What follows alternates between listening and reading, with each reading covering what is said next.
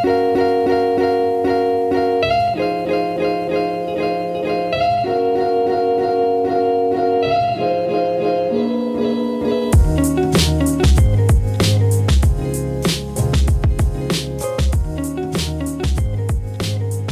there, you wonderful people. Thank you for tuning into the show. Here's one with Cooper Fitch, who recently made an incredible short film. He works up in Portland, and the timing's actually pretty crazy because I just published my first screenplay, second book. It's a continuation of my first one, but this is a screenplay format.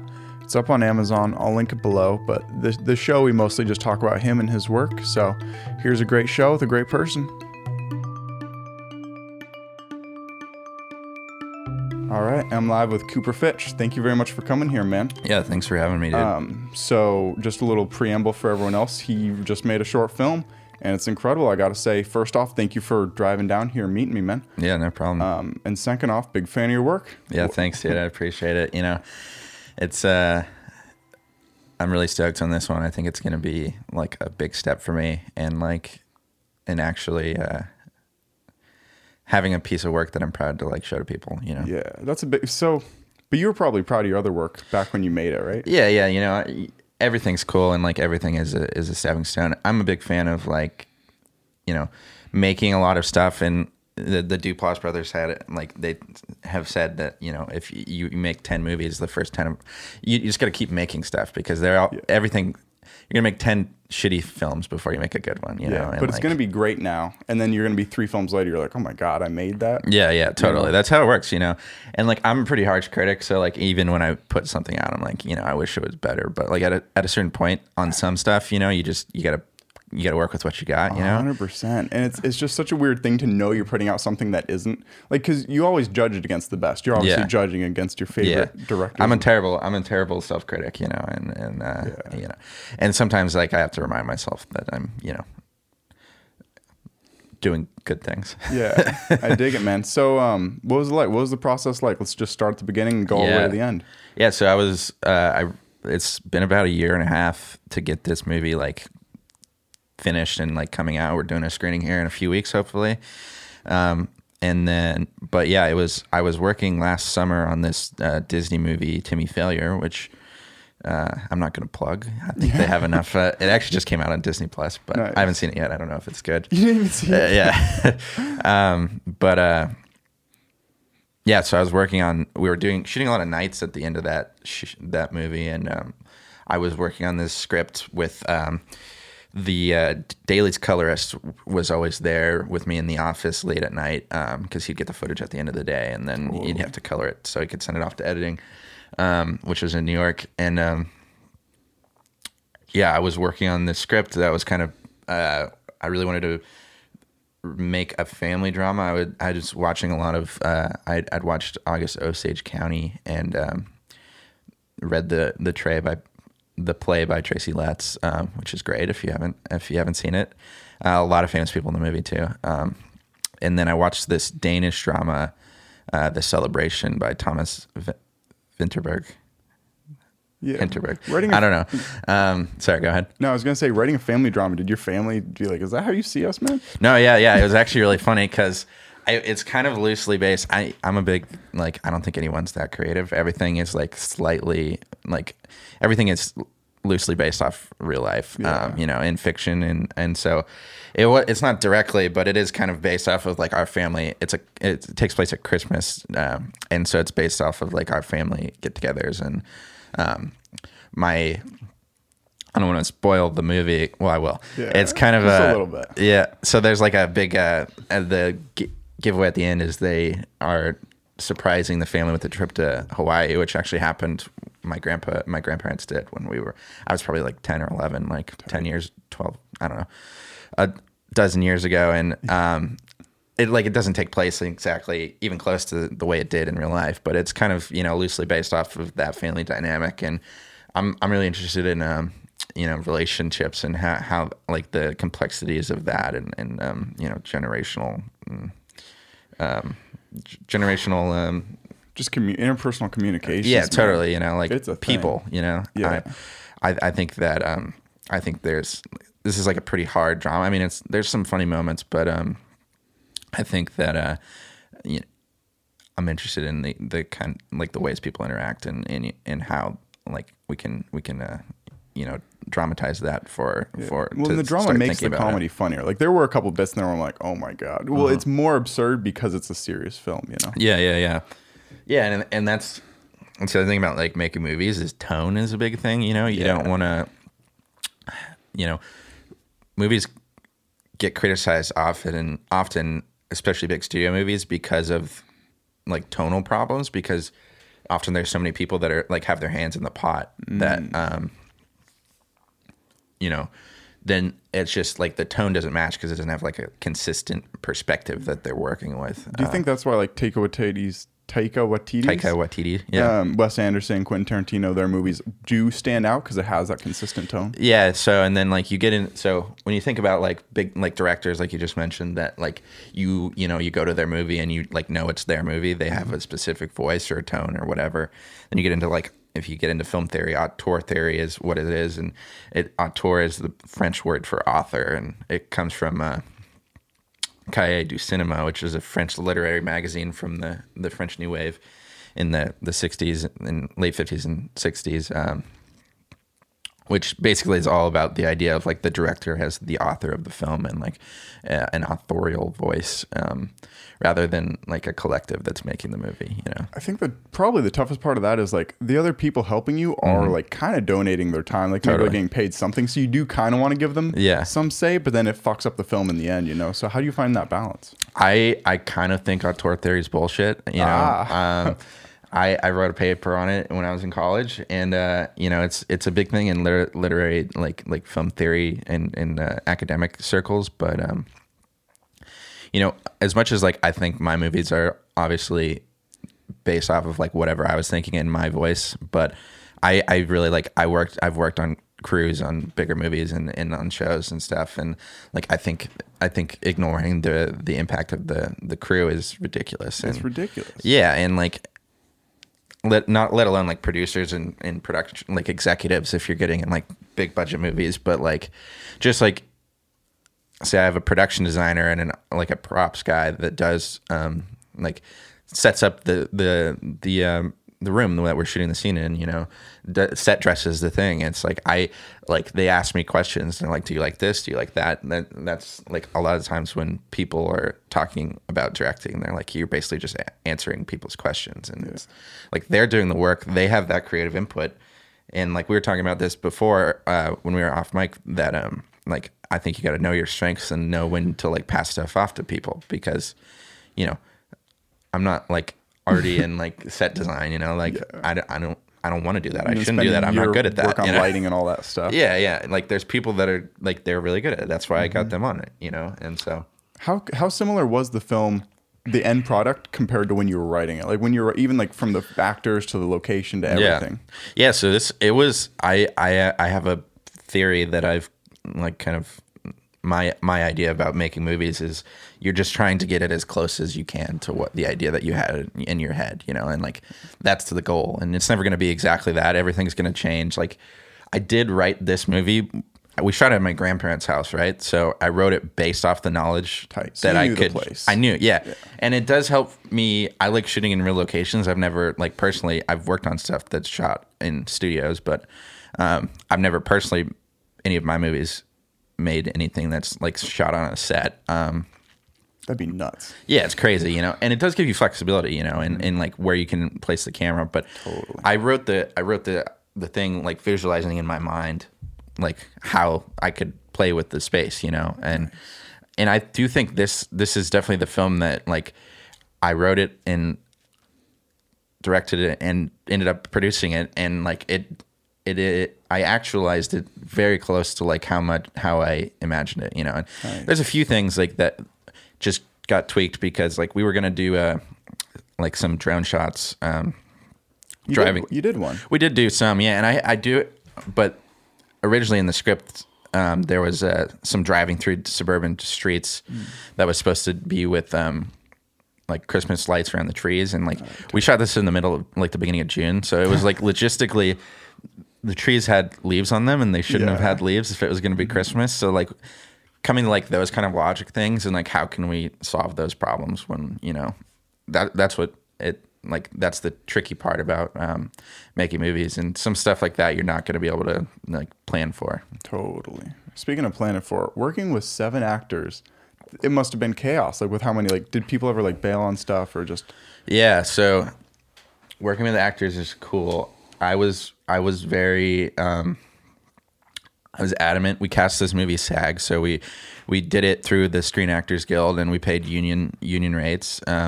But that was really important to me because it's a pretty heavy family drama, and I wanted good acting And you got it. Yeah, I think so. If you didn't get good acting, it wouldn't work. No, not at all. It's that much of a drama. Yeah, it's definitely an acting heavy film. It's not an action movie. But yeah, it was. I like the idea of these kind of big movies with lots of moving pieces, and like we did a lot of gimbal stuff with like long takes where it's like pretty heavily choreographed, and it was definitely tricky in some spots.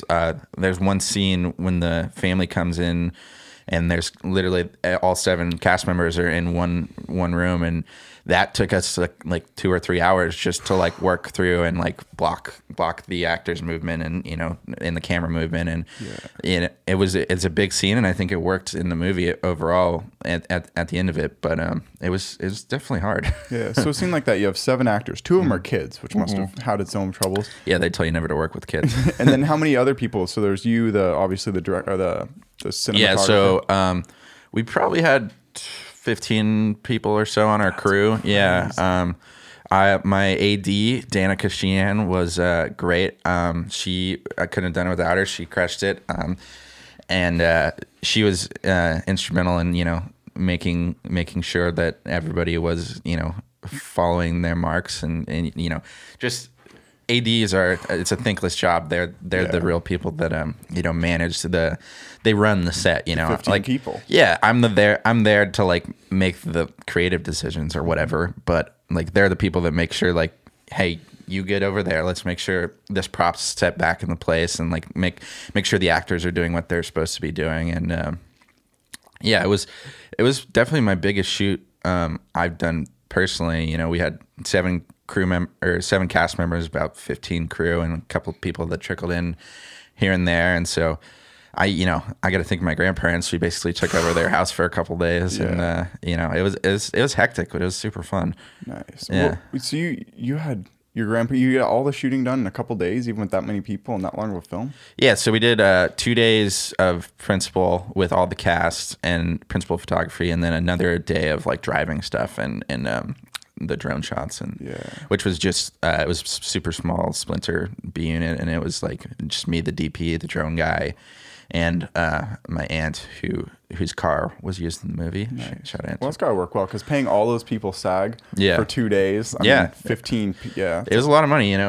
We're paying the SAG ultra low budget rate, which is $125 a day, which is minimum wage. But the other thing about that is you got to adhere to SAG union rules. Food breaks. Yeah, well, I've worked on a lot of sets, and I want to take care of my crew, and we make sure we have good crafting and feed everyone, and but the reality of it, like we had the thing about kids too is like they have just on like labor laws, I think they only have 8 hours a day, so scheduling was tricky because we shot on a weekend, so we didn't have to worry about school or anything, but we were scheduling was tricky, and we were definitely running around to film some of the scenes because we were just like we didn't have them for any more time. The labor laws with kids are very strict, and you can't really there's no fudging there. Would you write kids into the next film you make, or just cut them out? Yeah, I mean, it definitely would have been easier to not have kids. It's not everyone, like the rule is no kids or animals, and we didn't have animals, but yeah, I mean, they were both great. We had my casting director, Rachel Mossy, was she's a local casting director in Portland, and I've worked with her on bigger stuff, and she helped me out on this one, and sent out a casting call, and we got some really great kids. It was the first time I've ever done like proper casting where I go in and they're coming to read for me. And what was it like? it was funny. I kind of felt like a dick because I was you know, it ended up 2 days of casting for about 6 hours each day. And so That's a lot of people. Yeah, we had a crazy turnout. We had over 150 people audition for this movie. Nuts. Yeah. It was a lot of support, and like the Option Model and Talent is one of the big talent agencies in Portland. They do a lot of booking, and Dennis is the agent of a few of our cast, and you know, he was super great and like sent all of his people. He loved the script, which felt really good on my end. You know, good. yeah. So so it was cool. It's kind of a weird process because you're sitting there with the casting director and 100 people. Yeah, and everyone's kind of, you know, the casting director and her assistant are running the thing. So I'm just sitting there on my laptop and I'm answering emails, but I'm more just like trying to hold it so I don't look like a douchebag. But you are watching everyone. Like you're And so we film everything, and so I'm there and I watch it. They did this was the second round of callbacks that I came to. So she even weaned the pool before I got there because would have been even more people. But it was cool. You know, I got to do a little work with them in the cast or in the audition, and a few of the folks like Macy and Frank. We had a few pairs of them. That's the other thing is like I'm 23 and I'm directing these like 60 and 70-year-old people. I don't know. Just telling older people what to do. Yeah, you know. And I think it was I got a lot of respect and compliments from people, and I think the script, you know, really had a big part in that. I think it's a good script, but it was cool. But yeah, I'm not like a super strict follow my script, say my words or die, you know. I think that's important, man. Yeah, you know, and we did have a little bit of improv in this thing. And so like when we were doing casting, basically we had a couple of pairs of Macy's and Franks, and we would put them together and then have like let them kind of improv. And we did that. We brought in the kids and had them improv with the kids so that they kind of like we could get their see how they'd interact and get their kind of emotional connection, I guess.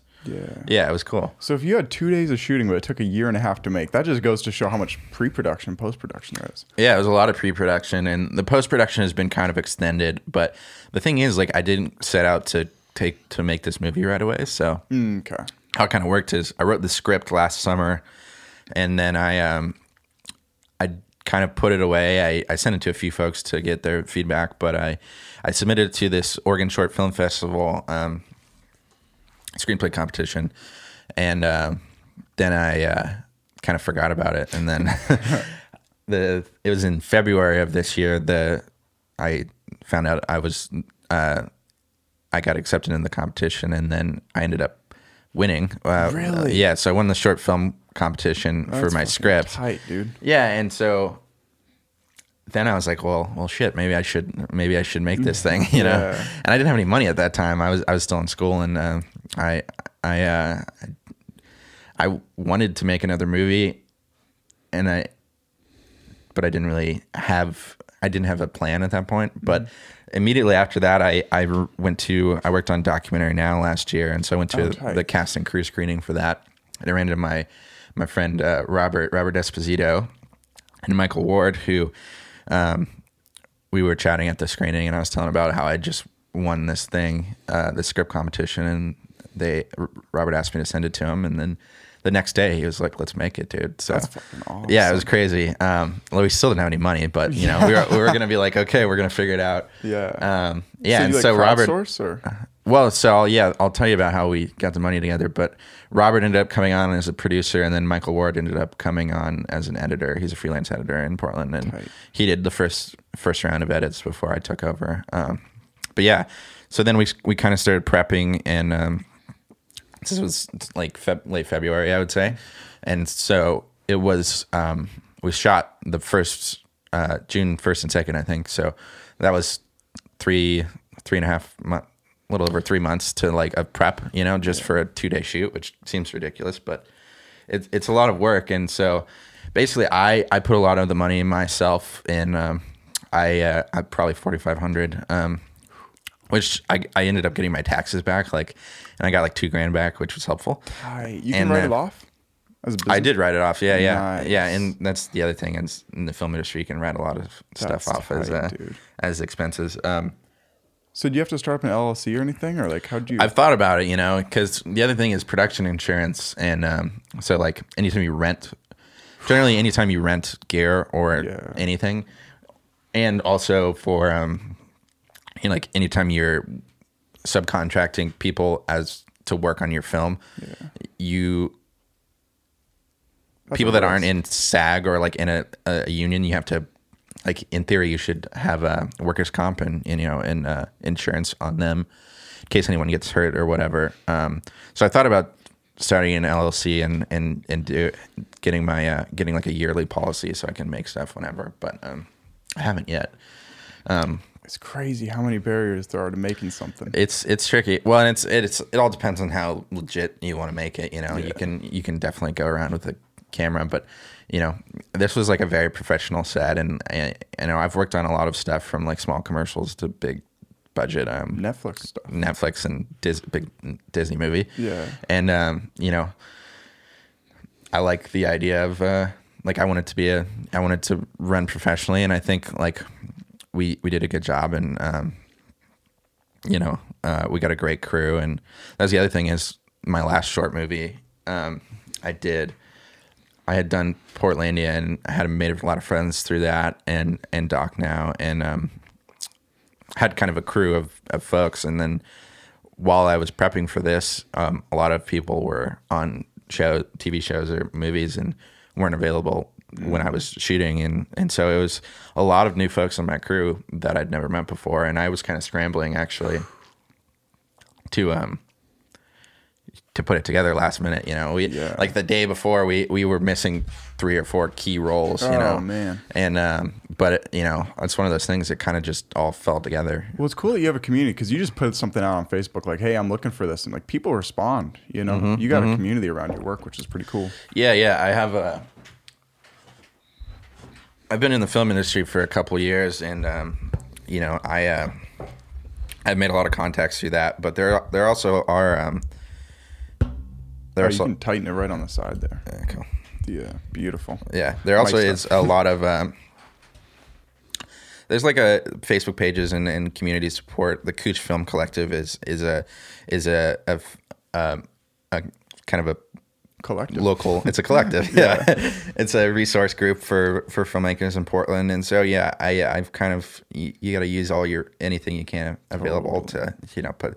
Anytime you're making like a low budget indie movie, there's lots of difficulty in putting it together. Totally. Well, that's the whole thing. This is one of the shows that I was actually looking forward to the most, because like with all the people I'm kind of having on here, like musicians and people doing everything, like, yeah, that's a lot of work. Yeah. But like I made a 1-minute short film with 2 people, and I'm like, holy fucking shit, this is a lot of work. I'm like, I can't even imagine what. Yeah, the logistics of it is crazy, and like that's why I'm glad I've worked on bigger stuff, because I feel like I've gotten a lot of good experience, and so now I actually know what I need to do to produce my movies. And so I just worked on this movie Pig with Nicolas Cage, 2020. Tight. Yeah. You get to meet him? I did meet him a couple times. Did you meet Fred Armiston on Portland? I do know Fred. Yeah. That's tight. We have Fred's a great guy. Yeah. So worked on Pig. I worked on Pig, and I've worked in production as the assistant production coordinator on that, and so I've got a lot of experience, especially in these indie shows and movies, that, you know, how to make something happen with limited resources, and like what are the pieces you actually need to put together. And so I wouldn't have been able to, like, a few years ago I made a movie like that with like 4 people in a car with no budget, no money, no lights, really. Yeah. That's fun. Yeah, and it's fun though. It's fun, and you know, I think those are great, and I've definitely tried to, like, sometimes you got to go back to basics and get away from the headache of SAG. Yeah, union rules and you know, tons of people, but yeah, it was I'm glad I've learned that, because I wouldn't have been able to make this movie, you know? Yeah, I'm sure. Yeah, working behind the scenes, getting to see the director and like how the good and bad directors, Yeah, properly, totally. like interact with actors would be a pretty good thing. It's kind of like having a bunch of good and bad bosses. You see, like, okay, I don't want to be like that asshole. Yeah, but, yeah. Yeah, I mean, I've worked on a lot of sets with a lot of different folks, and you know, I think you got to be a lifetime learner, and so like I read a lot, and I read scripts constantly. I taught myself how to write screenplays. I didn't like take a class or anything. I've probably read 300 scripts, you know. And You use Torrent Final Draft or? no, I mean you can download PDFs online. You can find a lot of them. I mean, for writing. Oh no, I bought Final Draft actually. Ooh. Yeah, I think I got a student discount. It was $100, but Nice. yeah. And then I listened to podcasts with the DGA and the WGA, and Script Notes podcast is a really great screenwriting resource. And I think just trying to absorb as much as you can, and watch movies. And the thing about directing and like making movies is it's kind of a weird career. There's no like direct path in, yeah. Even working in the like if you work in a crew, there's more of like the union steps of jobs, but like how do you become a film director? Yeah, I don't know. There's You a make million a people movie. trying to do it. Just Yeah, try to yeah. make better one than them. Yeah, so yeah, and that's the thing. And so it's like when I get stoked on something, I kind of dive head first and like commit everything, like my whole being to it. And so when I decided I wanted to do film, I've kind of done that. And I listened to 2 podcast interviews with the DGA on the way down from Portland. So Nice. You got any favorite scripts that you've read out of? yeah, 300? man. I have a few. I think the Chinatown script, Ooh, yeah. 1974. It's fantastic. Robert Towne, universally one of the best scripts of all time. Also, Butch Cassidy and the Sundance Kid, super great. I'm a big Charlie Kaufman fan, so Eternal Sunshine of the Spotless Mind. I read that one. I like. Yeah, it's a great script. And then Sorkin, man, The Social Network. It's my favorite. I read Steve. Wait, he wrote Jobs, right? Steve Jobs. Yeah, he did read Jobs. I read that one. Yeah, I that's a good script loved too. that. I think I've read that. I didn't read The Social Network though. Yeah, you should. It's my favorite Fincher movie too. I think it's underrated, but yeah, man, there's all of those are fantastic. Yeah, you just read and write script. Do you read regular books too or anything? I've been reading a lot of novels actually. I've kind of gotten away. It's kind of hard because I feel like I should be watching movies, but Yeah, I that's think such a funny way of like doing work. Is Yeah. just watching movies and reading scripts. Like that's a tight life that you're kind of building there with that. Yeah, and it's almost bad because when I'm lazy or I don't read or I haven't watched a movie, I feel like I'm bad. I Well, feel do you ever I'm get not sick doing of good movies, man? Like every once in a while, I'll fall into like a time in life where Yeah. it's like every movie you watch just falls flat, or like the Yeah. acting just seems obvious. And like, what the heck? Yeah. No, I mean, I watch a lot of diversity in movies. I also think like that's important, like Yeah. I think watching shitty movies to like see why they're shitty is Totally. a good thing, And so, and I watch like I was saying, The Celebration earlier, which is like this 1995 Danish family drama, which is kind of obscure art house foreign movies, which if you're not into movies, you're not going to like it. But like that kind of, twists the tradition that you're getting bored with, Like the kind of stuff we watch in the film class we took. Yeah, totally. Yeah. So Yeah, it's important, man. Yeah. I guess the reason I like screenplays so much is because they're just formatted so well. Like, so I wrote two kind of stories that are closely following one another. One's a book. It's Yeah. like 100 pages, 1,600 words, which is, or I don't know. 16,000. 16,000 words, which is Yeah. kind of close to a screenplay. But then my second one was a screenplay. Yeah. And I just like the format of knowing, like, I'm going for pretty much 100 pages. Yeah. I can shoot under or over 15, but Yeah, I really like screenplay format too. I love reading them. Yeah, always wanted to be a writer, and when I was a kid, and I used to want to be a novelist, but and I did write here and there, but I never really had the stamina for it. I had this like ridiculous romantic ideal of like sitting down and writing stream of consciousness perfect book, and It doesn't work like no, that. it's not the reality of it, and I found screenplays when I kind of decided I wanted to do the movie thing, and which was like it was kind of a turning point in my life. And yeah, I don't know why, it just clicked into me. It makes sense in my brain a lot better. And I've tried to go back and write, prose, but I don't.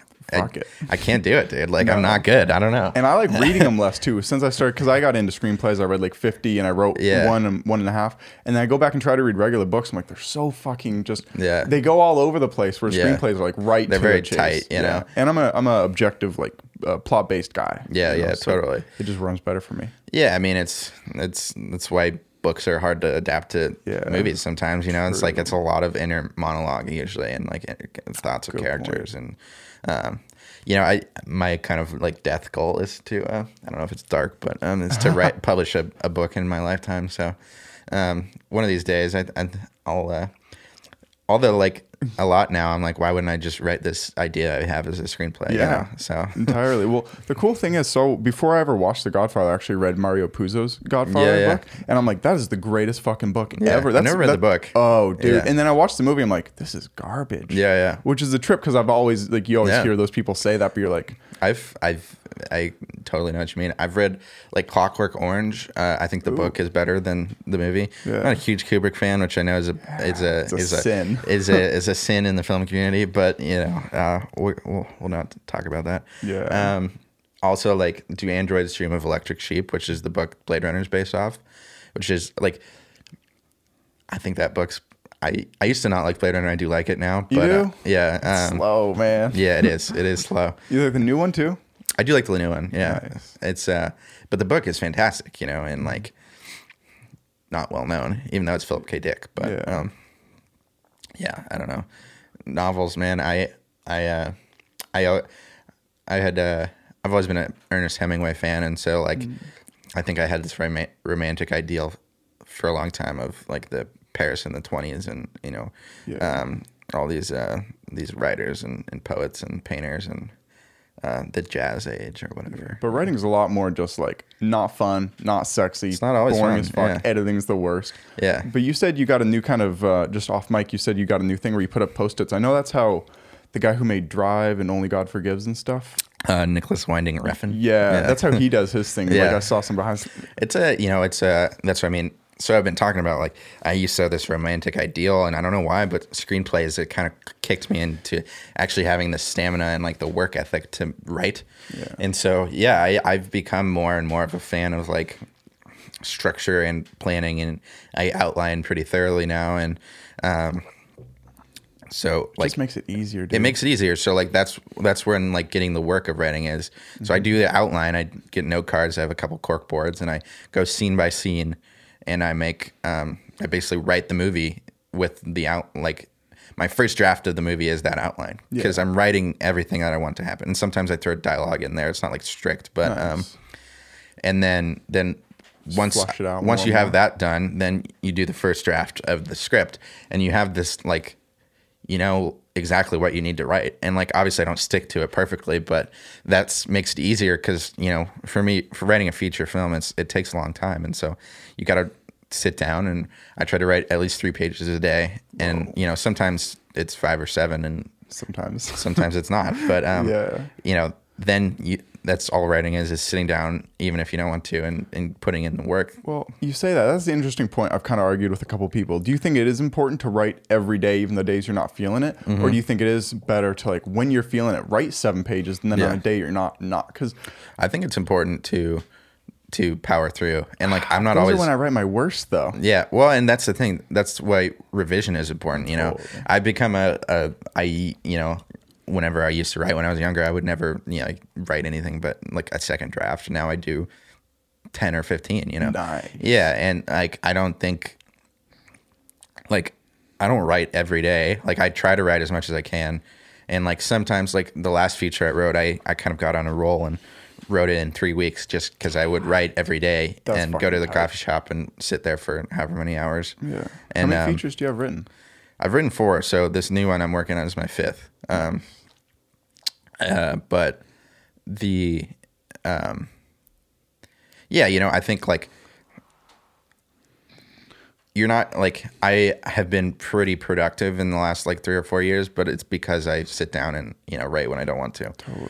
And like you said, it probably does suck. Yeah. You know, sometimes it does, and sometimes it's like fine. But, you know, for me, getting through that first draft is the trickiest part. It's you know, the trickiest. It's cool that you plot it out, because that's the hardest time to write, is when you don't know what happens next and you just think like, oh, I'll just come up with it on the fly. It is hard, man. Yeah, and I used to do that. I used to be like that, you know, and I don't, you know, some people do write like that, and I think it does come up with pretty good stuff though. And there's some very good writers, but like I said, I've become a big fan of structure and like not necessarily 3-act structure, but I really like the idea of Chekhov's gun, which is like, you know, if you have a gun in scene 1, it better go off at the end of the book, you know.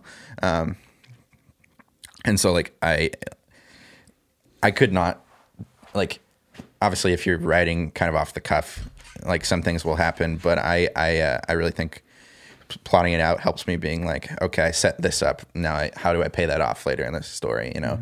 And not in like a too structured kind of way that feels kind of weird, but it's important. Yeah, I think, and it's very satisfying, you know, as much as like we don't like to think it, we have been, you know, indoctrinated with this Western story structure idea, you know, and so, you know, that's, I found as I've gotten more into it that my scripts they feel more satisfying because I follow that structure. And then it's so romantic to want to just go off. Yeah, totally. It's the romantic idea of like the writer, you know. But you read other people's stuff who just go off, you're like, this is fucking garbage. Get a plot, man. Yeah. Well, and there's definitely people that do not having a plot well, you know. But totally. But I also think like once you get, like, at least for me, once you get that structure, then you can kind of see how you can tweak it, which is like such an English teacher thing to say, but it's true, you know. Yeah, I don't know. But then again, some of the best movies, if you were to point out like the absolute best movies, they do go kind of against it, you know. Like a lot of Wes Anderson, Pulp Fiction for sure. Like maybe they kind of do it, but they definitely toy around with it a little bit. Yeah, you know, that's, I mean, I don't think that like there's people that make movies that break, you know, rules of cinema or writing or whatever you want to say, however you attack it, but you know, I think that in order to do that, they've, like, if you take Pulp Fiction for example, it's like 3 storylines that are all like, it's non-linear, right? And but like you could totally, it's really in the editing there. It's not like how he wrote it. He wrote it as 3 stories and then combined them. He didn't write it, like, you know, concurrently. Did he write like 3 different scripts and just take the pages and put them in different order? Well, I think he wrote them as the same script, but like it's tricky from experience to like write a nonlinear story like in you know, in order, which is out of order, or even just multiple storylines too. Yeah. Like those are tough ones. Yeah, which I really like. I'm a big fan of like Paul Thomas Anderson in Magnolia, which is like all these characters, and like Robert Altman's Shortcuts. And I like the idea of that, but it's fucking hard. It's hard. Yeah. The next full screenplay that I'm writing, I'm like 83 pages into, 82. It's 3 completely separate storylines that all come together on page 90, I'm hoping. Yeah. But it's such a hard thing to make it happen organically. That's the biggest thing. Like, you just can't make it all seem like, oh, this is all this super forced, pre-planned thing. Like, yeah, and there is definitely an element to that. But like that's what I mean. I feel like like that's what my outlining with the note cards helps, is like you get the idea of like how you're gonna make that happen. And do you put them up on a wall and everything? Yeah, I have like cork boards up on the wall, like how you would imagine, which I think is I don't know, it helps me. Yeah, I like it. So you're submitting the Macy's Parade to festivals right now? Yeah, so we're finishing the sound mix right now, and it should be done here in like the next week with everything, and the poster's getting finished. By Reagan? Yeah, Reagan's doing the poster. Yeah, I like it. Yeah, he just sent me a photo of it the other day. And then we'll start submitting to festivals. I'm going to do a premiere screening in Portland for family and friends and cast and crew, and then we'll start doing festivals. And like you said, it's an expensive endeavor. You know, I spent $6,000 on production, and then it's going to be another $1,000 on post, and then it's anyway from $30 to $60 for each festival submission. So do the math on that. But I really want this one to get seen and have a life. So, you got to spend money to make money, You as really they do. say. I was thinking of doing something with like once I've written like 4 or 5 scripts, I'm on like a script I'm actually really proud of. Yeah. Just submitting it to every single screenwriting because the prizes for those like 40 grand. Yeah, I've submitted some scripts. My last script I submitted to this the Launch Screenplay Festival, which is like a college screenplay festival, and I made it to the semifinals. But Tight. yeah, which was cool. And I've also submitted like Austin and the Nichols Fellowship, and I haven't gotten in, but those are also everyone submits. Everyone. Yeah, Probably 1,000. yeah, and like I think it's a good script. It's not like I think it's a really good script, but it's Didn't like Shia LaBeouf's win all of them last year anyways? I don't know. But that's what I heard. I just heard that like Shia LaBeouf wrote a script and he won like 2 or 3 of those things, and everyone's like, "Come on, man!" Yeah, Shia LaBeouf, Honey Boy is his new movie that he wrote the script for, and okay. they just made it. I haven't seen it. I don't think it's really come out yet. I just think it played at Sundance, but I mean, it's the other thing is like, I think it took a lot of work to really get my writing to a place where I like had structure and just screenplay format down, and like was able to like write a cohesive screenplay in like I've written 14 short film scripts. This will be my 5th feature and like a couple of TV pilots. Yeah. And it's not until like the last short and the last feature that I feel like I've written anything that's worth to. Yeah. Sense, Well, probably in 14 more and then 5 more features, you'll probably feel the same way. Like, Yeah, now totally. I'm fine. Because that's how it always feels. Yeah, you'll think these are terrible, but I did feel good. Like I said, Macy's got some kind of recognition, and I think that's a really solid script. But I mean, I listened to the screenwriting podcast, Script Notes, and like it's funny to listen to screenwriters and saying like it took them 11 scripts before anyone gave a shit. That's great. Yeah. Does it ever feel kind of because you're not publishing them, like you don't even put them out necessarily, No. so it almost feels like not like worthless, but just like tiring to actually just be putting in all this work. Yeah, no. Yeah, totally. I mean, I have a box full of unseen scripts and drafts and stuff, and I do send some out for like feedback and stuff to people, but I mean, I think that's kind of just how it works, Usually anybody who writes, they have a collection of crap that they're not proud of in their closet somewhere, But it's just, I get the whole point that it's like, it's important to write it because if you don't, you'll never get better. But god damn, you just like, you really think that those first ideas that you come up with like are the best ideas you'll ever have. But then in writing it, you get 10 more, Yeah, no, I don't know about ideas. Like I kind of like the way I work is I get really excited about like Macy's. I wanted to make a family drama, and I didn't really know, like I didn't have an idea for like a plot, but I like was excited about making something that explored like familial relationships and like so like I'll get really stoked on an idea, and then I'll write a script, and like sometimes I know it's like not necessarily going to be anything I ever make, but I think like I think making more stuff is important because it gets you, like in theory, it gets you to the next one that hopefully will be good. And then it gets to the point where someone looks up Cooper Fitch, like, multiple stuff, like different things come out. Like that is helpful in life. Yeah. Like I said, I'm a big believer in just making crap until it eventually doesn't suck. Making crap. I like it. Do you see the film industry as being in a pretty good place, or do you think it's kind of broken right now? It's I think it's interesting right now. There's a lot of really interesting, like cool indie films that are being made, and it's kind of like the film industry is booming right now. There's so much money coming in. There's all these new places for stuff to get made, with Apple TV and Disney Plus and Hulu and Netflix and Amazon and all these buyers. Like before, back in the day with the 90s indie movement, it was like there was the 5 studios or whatever, and then like these were, you could either make movies there or you can make them by yourself, and I think it's right now there's an abundance of content being produced, and I think it's a bubble that's going to pop, eventually. Like there's just so many shows people can't watch it, and it's starting to happen at Netflix. They're canceling stuff that, it might even, has been critically acclaimed, but they just don't have the, like, it's not making them money, you know, and they have so many shows right now. They have so many shows, dude. Yeah, and they're trying to fill out their library, right? So it's worth it for them to shoot something for 2 seasons and cancel it, because then they have another title they can like fill up space with, you know. So I don't know. I think that like A24 is doing really good stuff. They've always been doing it. It's ridiculous how good of a track record they have, and like so there's kind of a new like, you know, I said I hate the word auteur, indie auteur movement of filmmakers that are like staying away from the studio system and you know, making really interesting work. But I mean, from what I hear from like different people who make it for Netflix and stuff, they give you complete rights and no really notes. So why would you want to stay away from that, you know? Yeah, it's true. Yeah. And like, so that's the other thing is like a lot of times before indie filmmakers would stay indie, you know, they eventually start getting their movies made, but they keep making small movies. And now it's, you know, Taika Waititi is a good example. Like, makes a couple small indie movies in New Zealand, and then he gets picked up to make a Thor movie. Yeah, you know? that's nuts. Yeah, it's crazy. And so like that's kind of what happens. Like you make a big hit, a small movie that's a hit at Sundance, then you get a big studio contract. Marvel come and gets you. Yeah.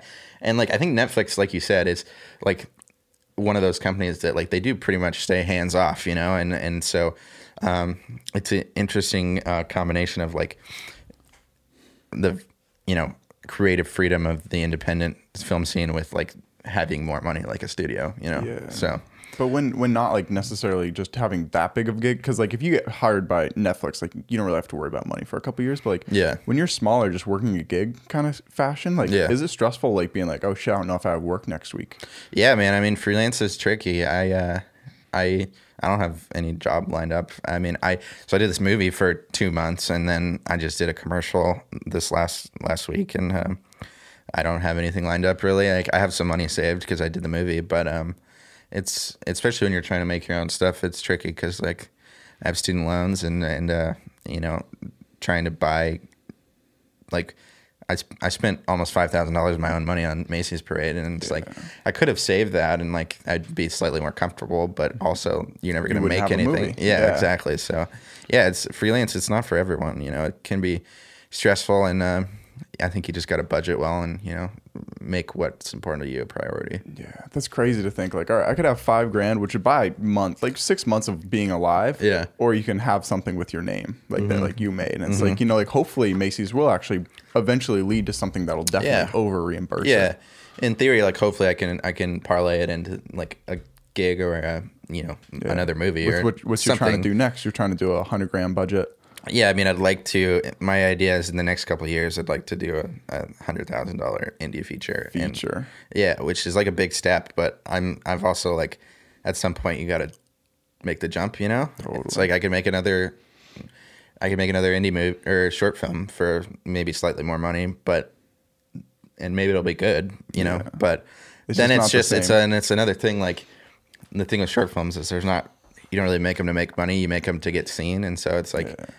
Maybe that one does get into Sundance, but then what? You know, maybe it screens and nobody gives a shit. You know, and so it's kind of tricky because you know you're spending your own money. You don't really have like a real job and a regular 9 to 5 or whatever, and so I think like I went down and visited some folks in LA because I was thinking about moving down there in August, and I had talked about to a lot of folks about like what should I do and like how should I like what's my next move, you know, kind of.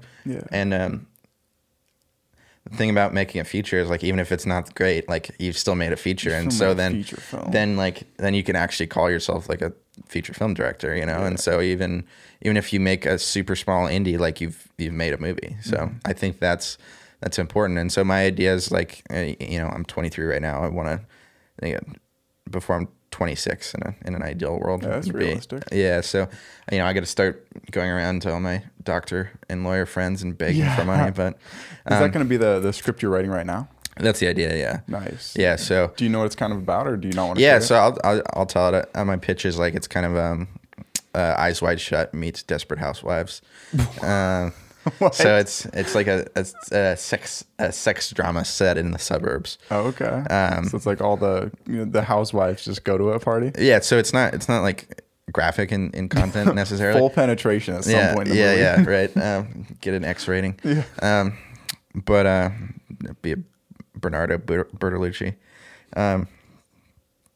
Anyways, yeah. So it's the premise is it's three couples are having it. It's called a dinner party. Three couples are having a dinner party, and the host's wife has participated in a group sex with the other couples without the husband. Oh. And and it comes out at the dinner party. Yeah. Well, that'll be totally realistic to shoot, just because, like you said, your work tends to be, it's just like realistic. I'm pretty naturalistic. Yeah, I'm not creative enough to be very very stylistic in my work. And I'm a big fan of like naturalistic directors. Richard Linklater is a huge influence, and Noah Baumbach I like a lot. He, his movies are kind of the same thing.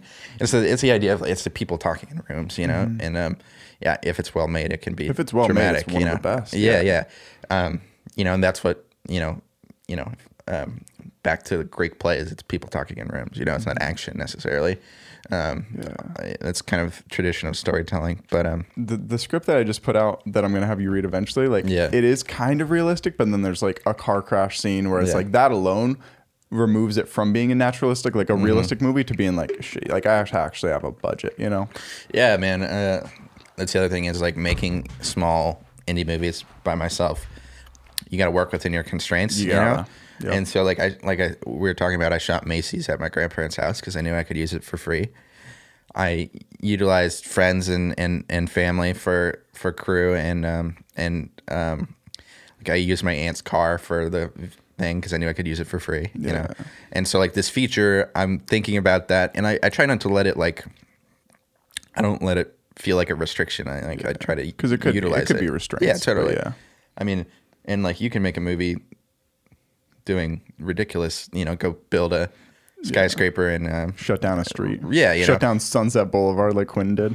Yeah, I mean, that was nuts. Yeah, so the Disney movie I worked on, they shut down bridges in Portland, which I can tell you is not cheap. Yeah. Oh my god. Yeah.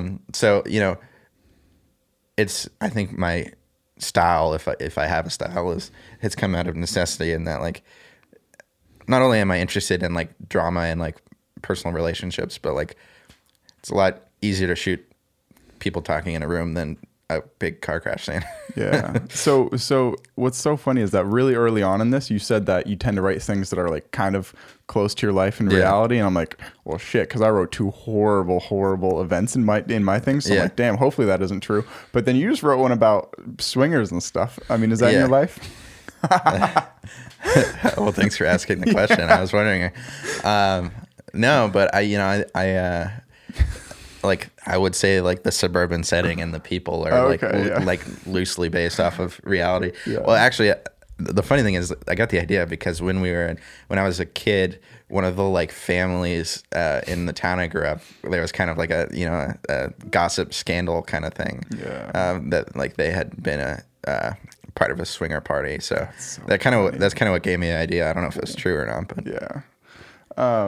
I mean, did you ever see that movie? I hate when people do this. Like, if I make something and someone's like, "Oh, that's a lot like this," but have you seen the Overnighters by chance? It's a really good movie, but the whole twist to it is that like they go over and they keep thinking like these people want to swing, but then the guy wants to swing with the guy and the girl wants to swing with the girl. So it's kind of fun. It has the guy from Interesting. It has a bunch of famous people in it. I'll have to write that down. Yeah, man. There's some. I got really, really, really into movies when I was like reading screenplays every day, writing them, making movies, or making a short film. But like, you know what? It's just kind of at a certain point, I got burnt out. So I think it's really cool that you're just going strong with it all, man. Yeah, it's. I don't know why, but you're making it happen. Yeah, I'm really stoked. I think my personality, like I have. When I get really into something, I kind of dive head first and go all in, and I kind of think I'll live my life kind of bouncing from one obsession to the next. Nice. And do you ever have pangs of regret of like, shit, like if like 3 studios don't accept you to your screenplay to premiere there, you just like, fuck, what did I do? Yeah. No, I mean, like I said, I'm pretty self-critical, and I'm not. I think you definitely have to have a hard skin though. Like most of your stuff is not gonna have like people aren't gonna like. They're not gonna You reach gotta hype it. your own stuff. Yeah, and like I said, like my last short film I shot, I didn't think it was great, but I made the best movie I could with what I had, but this one I think I'm excited about, and like it might not get into like big festivals, but I think it's a good little film, and whatever happens with it, it's that's what's gonna happen. Is it just worthless to make like 30 to 40 minute movies? Because that would be less of a jump than like 10 minutes to an hour and a half. Yeah, that's kind of the weird thing. So like if you go by the Oscars, the short film cutoff is 40 minutes. And But they don't like that because then they can shoot less or they can show less, I assume. Like they probably want and that's 5. So that's the thing that it's kind of a function of the way short film festivals work is like they do programs of like an hour and a half, 2 hours, which is like how long it would be to screen a feature, and they do that. They fill that up with short films, right? And so they can get more more films into the screening if they're 5 or 10 minutes, And so it's kind of if you want to. I mean, you can make a really great 40-minute movie, but maybe they're fucking good. Yeah, and there have been films like that. Ari Aster, who did Hereditary and Midsummer, he made a short film that's like 25 minutes. Something's up with the Johnson. What's wrong with the Johnson? Something like that. Okay. And it was really great, but it's 25 minutes. And so like. You got to be confident in your abilities at that point because So you're edging out 5 other 5-minute Yeah. films It's at that basically point. like it has to be good enough to be worth not letting 4 other films screen. Yeah. So it's. Do you think it's changing with you said it's kind of changing with more studios, but it's got to be changing the way that like premieres work. Like you could probably premiere it on YouTube. You can set it up to release at a certain time. It's just not really respecting the community yet, but it seems like eventually. Yeah, I mean, I'll eventually put it up on Vimeo. So Vimeo is like, it's interesting because YouTube doesn't really have much of it. I mean, it has short films, but Vimeo is like anyone who makes, short films. That's where you put them up, and Vimeo does like a spotlight of the week, video of the week thing. And people have gotten recognition on that. Why Vimeo over YouTube? Because they don't take stuff down for copyright? YouTube compresses video more. Fuckers. Yeah, so it's you get a more realistic experience. Yeah, Totally. But so yeah, I mean, and like I said, I'll release it at some point online. But a lot of the festivals, they don't like you to put it online for some reason. You got to build hype without showing it. Yeah. First. So you got to like screen it at their festivals, and they don't want it to be available. And some festivals, like they want you to premiere there. They won't accept it if you've shown it elsewhere. Sense, man, it's so stupid. Yeah. So yeah, I mean, it's kind of you got to play that ball game. That's the thing that I think is going to change. Like, I mean, eventually all the indie filmmakers are going to be like, "Come on, man! I'm like, your festival's cool, but come on, Yeah. like, I want to do it at multiple." Yeah, I mean, and there's only a few festivals are great, and I like going and watching like independent movies, but there's really only a few festivals that like if you got into are really gonna like do anything. have the possibility to do like give you an opportunity. It's weird. Do you keep like an updated resume, or do you just kind of like? I imagine it doesn't work like that. Yeah, it's kind of weird because it's all freelance, right? And like I've worked on 30 gigs or whatever in the last year, and I just redid my resume actually because I applied to be a copywriter at an ad agency. Cool. And so yeah, I'm kind of thinking of going that route as a form of making money. So Just more stable. more more chill. And so I'm kind of trying to pursue the ad creative side of it rather than film and TV work, which I've primarily done the last 4 years. Tight. Yeah. I dig it. We just did an hour, man. You got Really? anything? I mean, what else are you up to in life? I mean, I imagine this is everything in you. Yeah. No, that went by quick, dude. Yeah. I feel like I talked a lot. I know. I mean, it just hits a point where I'm like, I don't know. Like, I mean, we briefly met in film studies class, and we didn't really talk too much because I was just zoned out for that class. Yeah. But then we really got kind of talking more in ultimate frisbee. Yeah. Frisbee, man. It was so fun. Yeah. Did school do anything for you, man? Like, did you get a film degree? I assume. Yeah. So I have a digital communications degree with a film minor. Does it help you at all? So the way I look at it, film school is like kind of a topic people have opinions about, as do I. Yeah. And, I think if you go to NYU or USC, those are valuable. Totally. But and I don't think film school is a bad thing, but I think it's kind of what you make of it. You know, I took the film classes I took as a way to watch more movies and think about movies, you know, and read scripts for movies. Because like I mean, I've seen a lot of movies. I've seen more movies than most people, but there's always movies you've never seen. You know, there's too much to watch in a lifetime. Totally. And you watch so TV too? Like, I watch some good TV. I try not to because, you know, I'm an art house cinema. you wouldn't make a TV show? I would definitely make a TV show. I don't have any problem with TV. I'm not like pretentious. Purist. Yeah, I'm not a purist, but I am pretentious. You're not an auteur. Yeah. And there's really good TV. We're in a like. There's really good TV being made right now. We're in a kind of a golden age of that, and you know, I think that I forgot what I was talking about. USC. Sorry, USC film school. Yeah. I kind of cut people off. So. Yeah. So like, I took it as an advantage to like watch a lot of movies and think about them. And then like while I was doing that through college, I was working in the film industry in Portland on shows and TV. And so I got that like practical set experience on as well as like the theory and like, you know, side of it. Yeah. So but like having a degree, like no one will ask like, oh, did you go to film school though? Oh no, right? nobody gives a shit. It's just something to do. I think the film industry is one of the only industries you could work in if you were like an ex-con and you know, people really don't care. No, they don't give a shit. I like it. Yeah, it's all about, you know, it's kind of a weird business, you know. It's kind of ramshackle and thrown together, but I think that you know, film school is cool, and like I said, I think it's what you make of it. And what about those boot camps? There's like a couple weeks that people go to. I think it's bullshit. You do? But yeah, I mean, I think Sundance does some really good programs. You know, like they have Screenwriters Lab and like Narrative Lab for filmmakers. But like those are there's also a big industry in screenwriting it specifically, but also in film and like kind of con artists where they come do these talks and you pay $1,000. Yeah, and then you walk away. Yeah, you walk away with nothing. You could have learned on YouTube. Yeah, totally. Like I said, I never really learned screenwriting. I just taught myself by, you know, listening and reading and watching and working on my own, you know. Yeah. Something I've noticed in myself is that I really love, and I think I'm good at telling stories through like typing it out and stuff. Yeah. But like in person, I never tell stories. Yeah. Are you a storyteller? I don't think so. I'm not a very like outgoing person like that. And I think, and I feel kind of, I like John Green a lot. And he has said that like when he was like, he learned about telling stories because he used to tell like oral, you know, like stories to people and like pay attention to when they get bored, and like that's how he learned.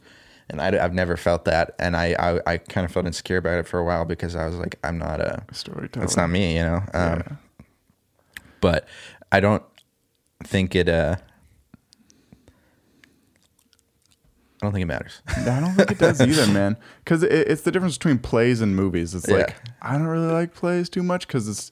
Like, I understand that a lot of work goes behind them, but it's like live music and plays and stuff just don't do it for me. I like studio albums and movies because, you know, the post-production editing and little tweaks and stuff, like, make it for me. Yeah, totally. Well, and we were talking about, like, how Macy's took a year and a half. And and it was, like, we shot it in June, and that was about 6 months from, well, it was almost a year from, it was about a year from when I started writing it. And then it's been 6 months, and now we're just finishing post-production. And like, granted, I've been like, I got taken away for 2 months on a movie, and I've been busy, and it's not been 6 months of straight work. But I also think time, the thing is like, you're just tweaking and tweaking and tweaking, and time helps with that. And so, you know, when you're using somebody else's money and it's somebody else's, you know, owns part of the movie, then they put you on a deadline. Totally. But that almost feel better to have someone kind of keeping you in check. Yeah, totally. And also, like, I am like, people are doing it for cheap for me as a favor, you know, they're my friends. And so, you know, I also, everybody's working, and I can't like be like, I need it by this date, you know. I mean, I'm kind of now have been forced to put deadlines on, but it's not like, okay, we're hiring you the next 5 weeks. It's not like you're going to a season or anything, is there? Or is there like a short film season? No, not really, but I didn't really plan it this way, but it's a Christmas movie, right? And now it's Christmas time, so totally. I was like, it's kind of the perfect time to release it. But I also just want to get it done because it's been such a, like the last 6 months I've been trying to finish it, you know, and it's ready to have it out of my life. Yeah, it's a trip having Yeah. something kind of like looming over. That's Yeah. why I put the screenplay that I just wrote up on Amazon. Yeah, It's because yeah. I'm like, dude, I just don't like. I was writing and I kept writing, and I'm like, why is this feeling like such a treadmill? Kind of like I do work and then just falls off. It's because Yeah. I'm putting any of it out, you know. Yeah, yeah. So at some point, I'm just like, fuck, I'm just gonna start putting it out, even if it's Yeah, not like. totally. And like, I think you just gotta, at some point, like, there's also a thing, you get to the point you're like, you can't tell, am I really making it better? Am I just like Yeah. stirring the pot, you know? So I'm excited to have it done, and then I can be like, yeah, look, there it is. I did that, you know, Mm-hmm. and then I can start working on new stuff. So It's interesting writing screenplays because most people, I assume, I mean, a bunch of industry people, so I assume it's different for you. But like, you want to share it with friends and family. And, like, Yeah. they don't read fucking screenplays. yeah, nobody fucking reads screenplays. No. Even people in the industry don't read screenplays. But they're funner to read than Yeah, books. I think they're almost wanna very share easy them. to read. Yeah, They are. Yeah, I mean, I've shared it with friends and family, and like, you would not believe how hard you would, but how hard it is to get people to read your stuff. You know, Yeah. I mean, and I'm sure like I burned some bridges, not really, but you know, by sending shitty scripts back in the day. But Yeah. you know, even people that are like close friends, I can't, you know, get them to read, and so. There's a certain amount of pushing you have to do to do it. Well, something I've noticed is almost loose ties are better about helping and reading and stuff than like Yeah. actual close friends. And maybe Yeah. it comes from like if I was your brother Yeah. and you sent me a script while I was reading, I would totally be thinking of you the whole time. Like Yeah. that would taint. Yeah, my mom has said that too. Like, well, like, you know, everybody's first thing is an autobiographical, right? And so, yeah, I wrote my first feature script was totally autobiographical and not very good. And my mom was like, I don't want to, like, I can't disconnect you from that, you know? So, yeah, I mean, and like I said, even though like this family drama is kind of, Macy's Parade is kind of loosely based off of my family. I'm not in the movie, you know, like there's not a character that represents me. Yeah. And I did cut some characters and kind of like combine people because just for narrative And you can't work ease with of 12 use. people. in Yeah, 10 exactly. minutes, You know, totally. and like I like movies with a lot of characters, but it's a Love it. difficult task as far as like actually managing the logistics of it. Yeah, man. I don't know how you did it. If I were to do another short film, I would almost try to do it with like one main character with probably like 5 to 10 just one scene kind of people. Yeah, like kind of day players. Yeah. So I wrote this. There's this Willamette Writers Conference. One of my friends is on the board, and she's a producer, and they're doing this web series contest thing. And if you win, you get it produced. Tight. Yeah, so Like they pay for production? Or yeah, what? they paid for the pilot of the web Tight. series, and so I submitted to that, and I wrote this script that I'd based on an idea I'd kind of been toying with as a short film. Which is? So it's a man. It's loosely based off of my uncle, actually, but it's basically like an obese, kind of socially inept gay man who. How do you cast for that? Looking for one fat motherfucker. Yeah, Like, no. you got to be fat if you want It's to. I was thinking about that too. I was like, I wonder, like, what is the pool of options for this? You know. So yeah, but I finally wrote the script for that, and I'm like kind of excited about it. And it is kind of, it's one guy in one room, and like there's a few voices you hear, people talking on the phone or whatever. But you know, I think it's all presents different challenges too, because you really only have the one person to focus on. You know, so. But yeah, I'm thinking, even if I don't like win the contest, I'm thinking about making that A web series. Yeah. Yeah. And I've always been kind of jaded about web series, but But why? yeah, because they kind of always suck. But Yeah. I think like no one's taking them seriously. You know, they spend no money, and they make it super cheap. If you actually made a web series with some production value, you could make, and like it's not. I feel like all web series are comedies. Like nobody's doing like a dramatic, you know. And so like, why couldn't I do a 6-part dramatic web series? You know? Good point. Even further than that, because I made the very first thing I made, it was like a couple minutes long, but it was vertically filmed. Like it'd Yeah. be cool to make a web series that was actually like meant to just hang out and watch on your phone. Yeah, And you yeah. can put it up on Instagram Live and everything. You know? Well, yeah, Snapchat kind of already does that. You know, Ooh, yeah. they do like shows, you know, that are filmed to be watched in their medium. That's you know? cool. Yeah. I hate Snapchat though, man. I don't use it, but So much of it's garbage. Like Yeah. you swipe to like watch a friend's story and you're like just bombarded with garbage. Like, Yeah. You'll never believe what people are using as tampons. It's like a picture of a fruit or something. You're Yeah, like, yeah. who's watching this? Who's spending money to get this in front of me? Who's making this? Yeah, yeah, it's ridiculous. Well, shit like that's got to make it like for you, because you like when you're looking for money to make an actual thing. Yeah. You'd be like, how the fuck is all these other people getting money to make There's literal so much garbage this gets made, dude, and like that's the other thing is like expensive garbage, very expensive. Like people spend money on such terrible bullshit, and unbelievable. And that it kind of is disheartening, and it's like then you get into the like, am I pretentious douchebag and I want to have my own like I want to make cinema or whatever and make it like I don't know if I can. I don't like calling it art, but you know, like make something that says something versus like commercial bullshit. And what does Macy's Parade say? Unless you don't want to say. I don't know. You know. That is a thing where like artists tend to not want to like comment too much on their work. Yeah, I don't like to call myself an artist, but when auteurs. Yeah, or that, you know. But yeah, no, I think it's mostly about like family ties. Yeah, family ties and like female like Macy gets, you know, taken for granted basically. And like it's the idea of like the matriarch that is, you know, seen but not appreciated, you know. So it's a big thing. Yeah, you know, and I don't know. I don't really think about my movies in thematic. Well, I gotta admit, like watching it, because it wasn't like incredibly what's the objective bait? No, like plot based. It wasn't incredibly plot driven, which I tend to go to. But I felt while I was watching, I was like, I felt bad for some characters. I was like, oh my god, this is chaotic in others, which I think is definitely a mark of a good movie. Yeah, is just like, I don't know, man. It's an interesting thing seeing like, because you can build it completely character based where it's like a character sketch. You can build it plot based, or you can just build it like emotion based. Like, was an emotion invoked watching it? Yeah, I think Macy's is like a pretty character driven movie, but there is a plot. Like there's something that happens, you know, and it's not like because there are definitely slice of life movies that like it's really just you're watching that character and there's not really anything that happens. I would say Once Upon a Time in Hollywood. I would totally agree. I was thinking of the same thing. Did you watch it in theaters? I did. Do you like it or disappointed? I did not like it. I was disappointed. But then I came home and read Reddit. Some people were like, just think of it as a hangout movie. I'm like, oh, if I threw it on TV at home. And I've heard that so much, and I think it's kind of bullshit, you know. It's just a bad movie. Yeah, it's not bad. It's fine. It's okay. Well, the acting was great. Like Brad Pitt and that, you're like, damn, that's funny. It's very well made. The acting is great. And one or like, two laughs. It's fine. You know, I think it's, you know, middle tier Tarantino. It's not terrible. Yeah. But I have friends that are like, they loved it, dude. I was like, I don't know how you did, dude. No. It was like, you know, I'm not a Tarantino fanboy. I like his movies.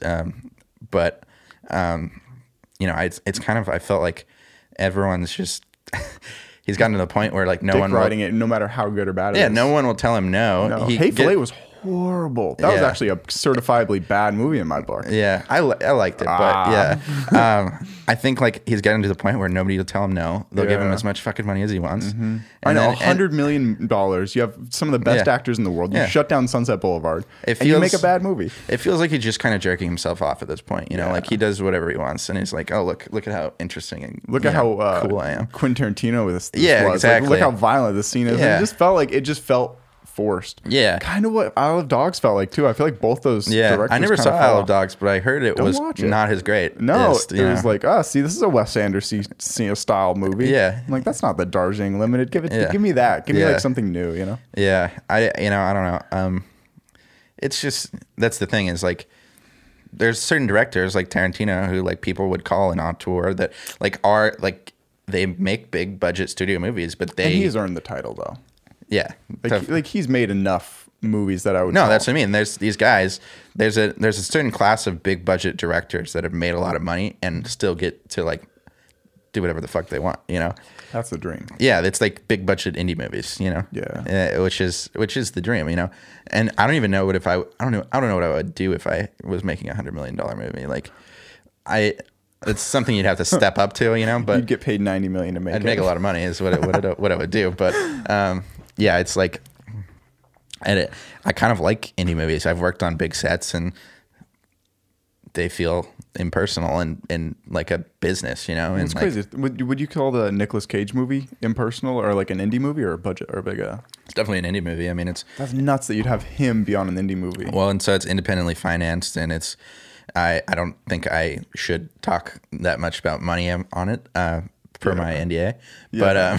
But you know, it's not a big budget, and he's just trying to do this. He did the other one, the pig. No, the bloody the horror movie where it's what was that called? It was like a girl's name or something. Mandy. Yeah, there we go. Yeah, Mandy was fantastic. Yeah, and he's an interesting cat. He makes a lot of movies a year, and like he's definitely making good money. He's not like he's not doing it for nothing, you know. And but he's starting.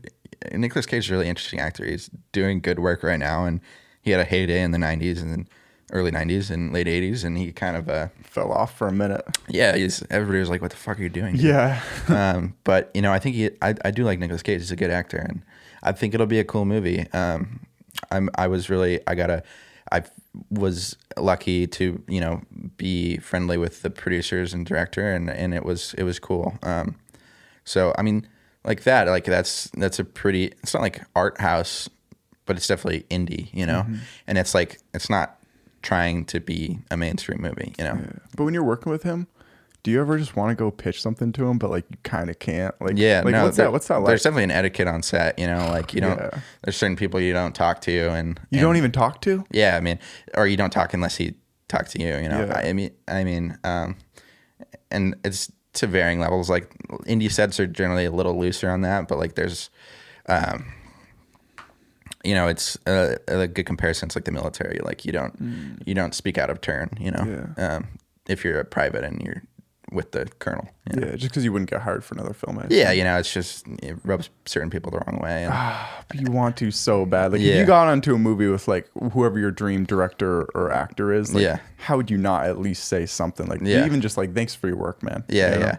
No, and like most people are pretty receptive to that, you know, but it's definitely a touchy kind of thing. You don't go running at them with a screenplay in hand. Yeah, no, you definitely get fired. Yeah, that's a trip. But like if you were a director and some 22-year-old came up to you and you'd be like, what would it take for you to read this? You'd want to help because you'd be like, I remember being there. Yeah, you know, and hopefully people would want to help, and they'd be like, I remember when I was there. But you know, some people are douchebags. Some people are just douchebags. Yeah, man. It's a weird thing. Yeah, it's a tricky, and like a lot of like there's, you know, 99 out of 100 times it's going to be a terrible script, you know, and you know, and so then you don't want to deal with that, you know, and so I mean I understand, you know, but have you read a lot of Friends scripts?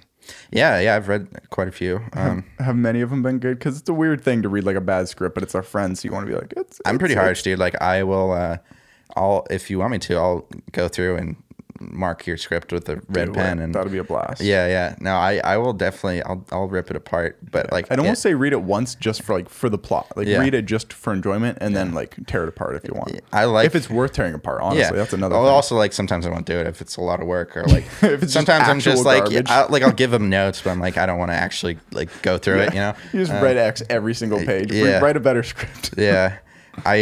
You know, I've definitely read a lot of terrible scripts my friends have read me, but like, and I think maybe I've been harsh, and I think like people don't always listen to what I like notes I give them, but like that's the thing. I hope they would do the same in the reverse, you know? Yeah. Because nobody likes a shitty screen. But nobody likes just getting shot down too. Like imagine you like, this is like your first actual like film that you'd kind of put your name behind. Yeah. Like what if everyone who watched it was like, this is garbage, man. Like this is like the first thing I ever made. This is so bad. Like that you know, you do want to kind of find a balance of like, like let's accept this for what this is. It's not the best, but it's cool that you're actually like, this is like a very professionally made thing. You'd want to hear if someone like whoever you were working with, Nicolas Cage watched it. Like he would probably say it was bad because I mean, he works on $100 million movies, you know? But at some point you would want like one kernel of like hope in there, you know? Yeah, it's a tricky thing, you know, and that's the other thing is like it's scary to put your stuff out for the world. Unbelievably. You know? Yeah. I mean, putting this podcast out all the time, it's like that's a lot of my voice, and you know, just totally. It's cool that guests come on and share their stories, you know? Yeah, no, man, I think it's cool. I think I love podcasts. I really appreciate you having me. But you know, I also think like I'm pretty cognizant of like I don't think my stuff is great, you know, and all the time. Like you got to. Yeah. Because you're the only person hyping it. If you don't believe in it, who else is gonna? It's true. And so this is the first one where I was like, okay, this is good, and I'm actually gonna like try and push it and like believe in it. And you're like, maybe nobody will like it, but you know, but at least that's kind of what you got to do, you know. And I've definitely kind of buried other stuff I've made because not buried it, but like not really pushed it, you know, because I don't necessarily want everyone in the world to see it. Sometimes if I do, I almost don't want to say this, but if I do a show that's like maybe not as good, I'll put it out and then I'll put another one out like that Right same away. day or the next day, just to kind of like, But then I think a lot of listeners, like, I don't want people who listen to this be like, I need to listen to every show. Like, I want them to be like, I'll like go listen to one out of every 3 shows, which everybody like. So it's kind of a way of doing that. But then less people will listen like the following week because they feel like bombarded. I'm like, I don't know what to do, man. Interesting. Yeah. That's the other thing is like analytics and like figuring out you're like who's watching and like how are they watching and what's the best way to release this. Yeah. It just really takes away crazy. from the creative and fun parts of it. You know? Totally. Yeah. I don't know. So the thing about short films is like it's kind of a hard business. Like you could do these short like festivals. You can pay for your own screening. You put it out online, but it's not. It's not like back in the old days. They're not screening short films before features. You know, like it's hard to find a place for them to live. It's pretty much how much money you have to put it in front of. Yeah, people. I mean, if you have money, you can do whatever you want. Yeah, I'd almost say like if I had a budget, like a $10,000 budget for a short film, I would try to save like $5,000 just for promotion of it. Yeah, I mean that's how they budget movies now. You know, like, that is. Yeah, I mean, Nice. you have certain amounts for like titles and ads and like just like finishing it, you know, which is different than like the production budget. That's why I was like, I spent $6,000 on production, but then I've spent more money on other $1,000 things, or you know. so. Yeah.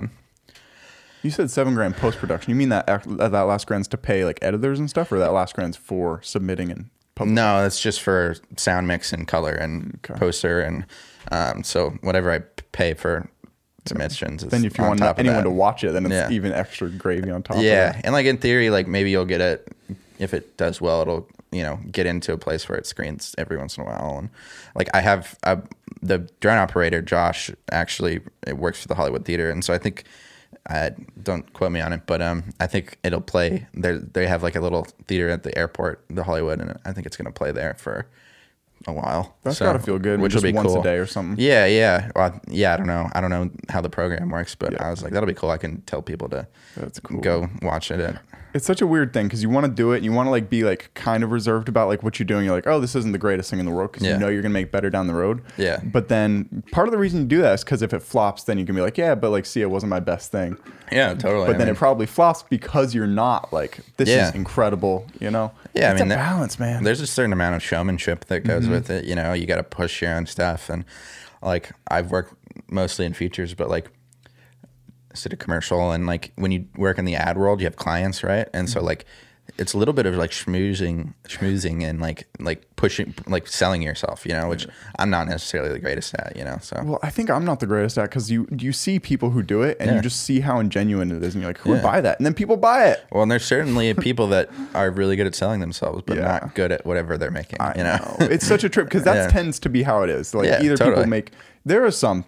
I think the most successful people are obviously good at both. Yeah, totally. Or they immediately gain a group of people. Like, but if like to gain a group of people who like watch everything you do, share it, and like comment on your stuff, it's hard because no one wants to be the first person. Like you almost need to get a group of people who all kind of like commingle and comment on each other's stuff. But it's hard to get that going. Yeah, it is. Yeah, developing a community is tricky, and like a fan base or whatever. And so that's why Instagram and stuff, like they're selling views, you know, because eyeballs are currency nowadays. You know, why people on YouTube are making millions of dollars because eyeballs. You know, they're getting in front of people's. They have fans and they get people to watch stuff. Kind of would have been tight to be born like 5 or 10 years earlier, just so we would have been 25 and already making stuff as YouTube came out. Rather than like we're late. I've thought about that too because I've been watching YouTube consistently since I was like since 2008 or 9 or whatever. Yeah. And like I always wanted to make stuff, like make a YouTube channel. You're a fucking 10-year-old. But I was like I don't know 12 or whatever, and I was, and there are people that did that, and now they're 25 and they've been on the platform for 10 years. It's but crazy. Yeah, I kind of wish that I had some more brains. Well, it's a thing because like I would say anything that someone who makes when they're under like 20, it's like not really worth anyone watching. But then for some reason people do, and it works. Like all of the creative industry is just a time record of like how long have you been pushing, Yeah. and you will make progress. But Yeah, it's just, totally. I mean, if fuck. you stick with it, you'll definitely. And like, I mean, there's people that like it's the thing. It's like maybe Macy's. Like you never know what's gonna happen. Maybe it breaks, and then I get money to make a feature film, and then I make a feature film by the time I'm 26, and or maybe nobody sees it, and then I make another one in 3 years because I haven't had money to make another one, and then I make another one, and then I'm stuck in another job, and then maybe I don't get to make a feature film until I'm 40, you know, and like. But then the feature film you make when you're 40 has your 2 favorite actors in it and everything you ever want. You know, and you never know how it's going to go. Some people like, you know, you always talk about there's people that they don't make it in whatever business until they're but I want it now. great by brother. Yeah, exactly. Everybody wants it now. That's such a weird thing. Yeah. And it's such a weird thing to be telling like your family and friends. You're like, yeah, I'm this, but like before you're successful, that, you know? Yeah, no, I don't like calling myself like a filmmaker because But you are like, you're in the industry for sure. I'm in the industry definitely, but like I'm in the industry. but yeah, no, I have people telling me that, and I was like, yeah, I mean, I guess I make short films, and you know, I've done a few, but you know. Do you think it'd be possible to be as successful as you are if you lived in a place like Eugene, or do you think location it like matters? I think it's helpful. Yeah. Yeah. I think if I was living in Eugene, I'd have to make more commutes to Portland. You wouldn't even make a film here? I would, but I mean, I think like it's like a logistics thing. Like we have like rental houses and like the framework necessary to like rent the gear, build the crew, put everything together in Portland, and in like a smaller scale than LA, but in a bigger scale than here, you know. Yeah, and to live in LA, that's like, you thinking of moving there, man? How would you even survive for like 6 months? That is expensive, dude. Yeah, I don't know. That's why I was like, I could continue to work in the industry probably there, but I'm kind of at the point where I don't know if I want to keep working on other people's stuff. I kind of want to just get a day job that get a allows day you to make job your that own will stuff. give me time, because like I said, I worked on Pig for 2 months, and which was cool, but I didn't get any work done. But you met people, you met I met, connections. yeah, It's and not like that helps. It's not like it was pointless, you know. Yeah. And I made money that I'm living off now, you know. But I did make connections, and like, you know, so every gig is a you know, a stepping stone. Every movie is a stepping stone, and you know, yeah, it's all an endless. We're all Sisyphus. Well, what's so weird is that you watch people who make it and they say like, oh, it'll feel like a Sisyphus until all of a sudden you make it. And then you're like, is that true? Because then other people are like, I mean, like, what's the realistics? Like, those are the survivor bias. So like, you're just hearing the people who one day did make it, you know? Yeah, I mean, and then that's the thing, you give up, and you know, you never know if it's just around the corner. So It's a bitch. It's one of those, any big thing, like a relationship, the job you want, it's the duality of like, well, I'm fucked if I do or if I don't. Yeah. Or I'll potentially be happy either way. Yeah, you know, I don't know. Like I said, I don't know what I'm doing. Yeah. Well, I'm excited to see you in 5 or 10 years when you have made a feature film. Yeah, it'll be interesting to say. And you know, a lot of people like that overnight success. They say I worked 10 years. Yeah. And then I got the overnight success, you know. And so, you know, I've been in the industry for like 4 years, and I've been working hard, but you know, Got 6 more years then. yeah, I got 6 more years to Fuck go. that. Yeah, which sucks, but you know, who knows what's gonna happen? Yeah. It'll be interesting to see. I'll be 33 in 10 years. I dig it. Well, do you have anything you want to promote? I mean, you can't really promote it because you don't know when it's going to be up. Yeah, we should have a screening of Macy's Parade in mid to late December in Portland somewhere, which will be up on my socials. I really just Instagram and Facebook. I don't have a Twitter. It's at Cooper Fitch. Cool. I'll link it. And eventually it'll start hopefully doing the festival circuit, and then we'll put it up online. And cool. Once it's up online, so in a couple months maybe. Yeah, you know, next year at some point. Next year, then I'll also like link. I'll go back and link that in the description. So in Cool. like a year, when people are listening to this, they can just find straight up listen to watch it. Yeah, cool. Yeah, and like, you know, I want this. I'm proud of this one, and I want it to get seen. So you know, hopefully it'll find some kind of life. I like it. You got anything else? No, I think that's cool. I really got to pee. So Yeah, me too, man. It was a pleasure. Thanks for coming down. yeah, man. thanks so much, man.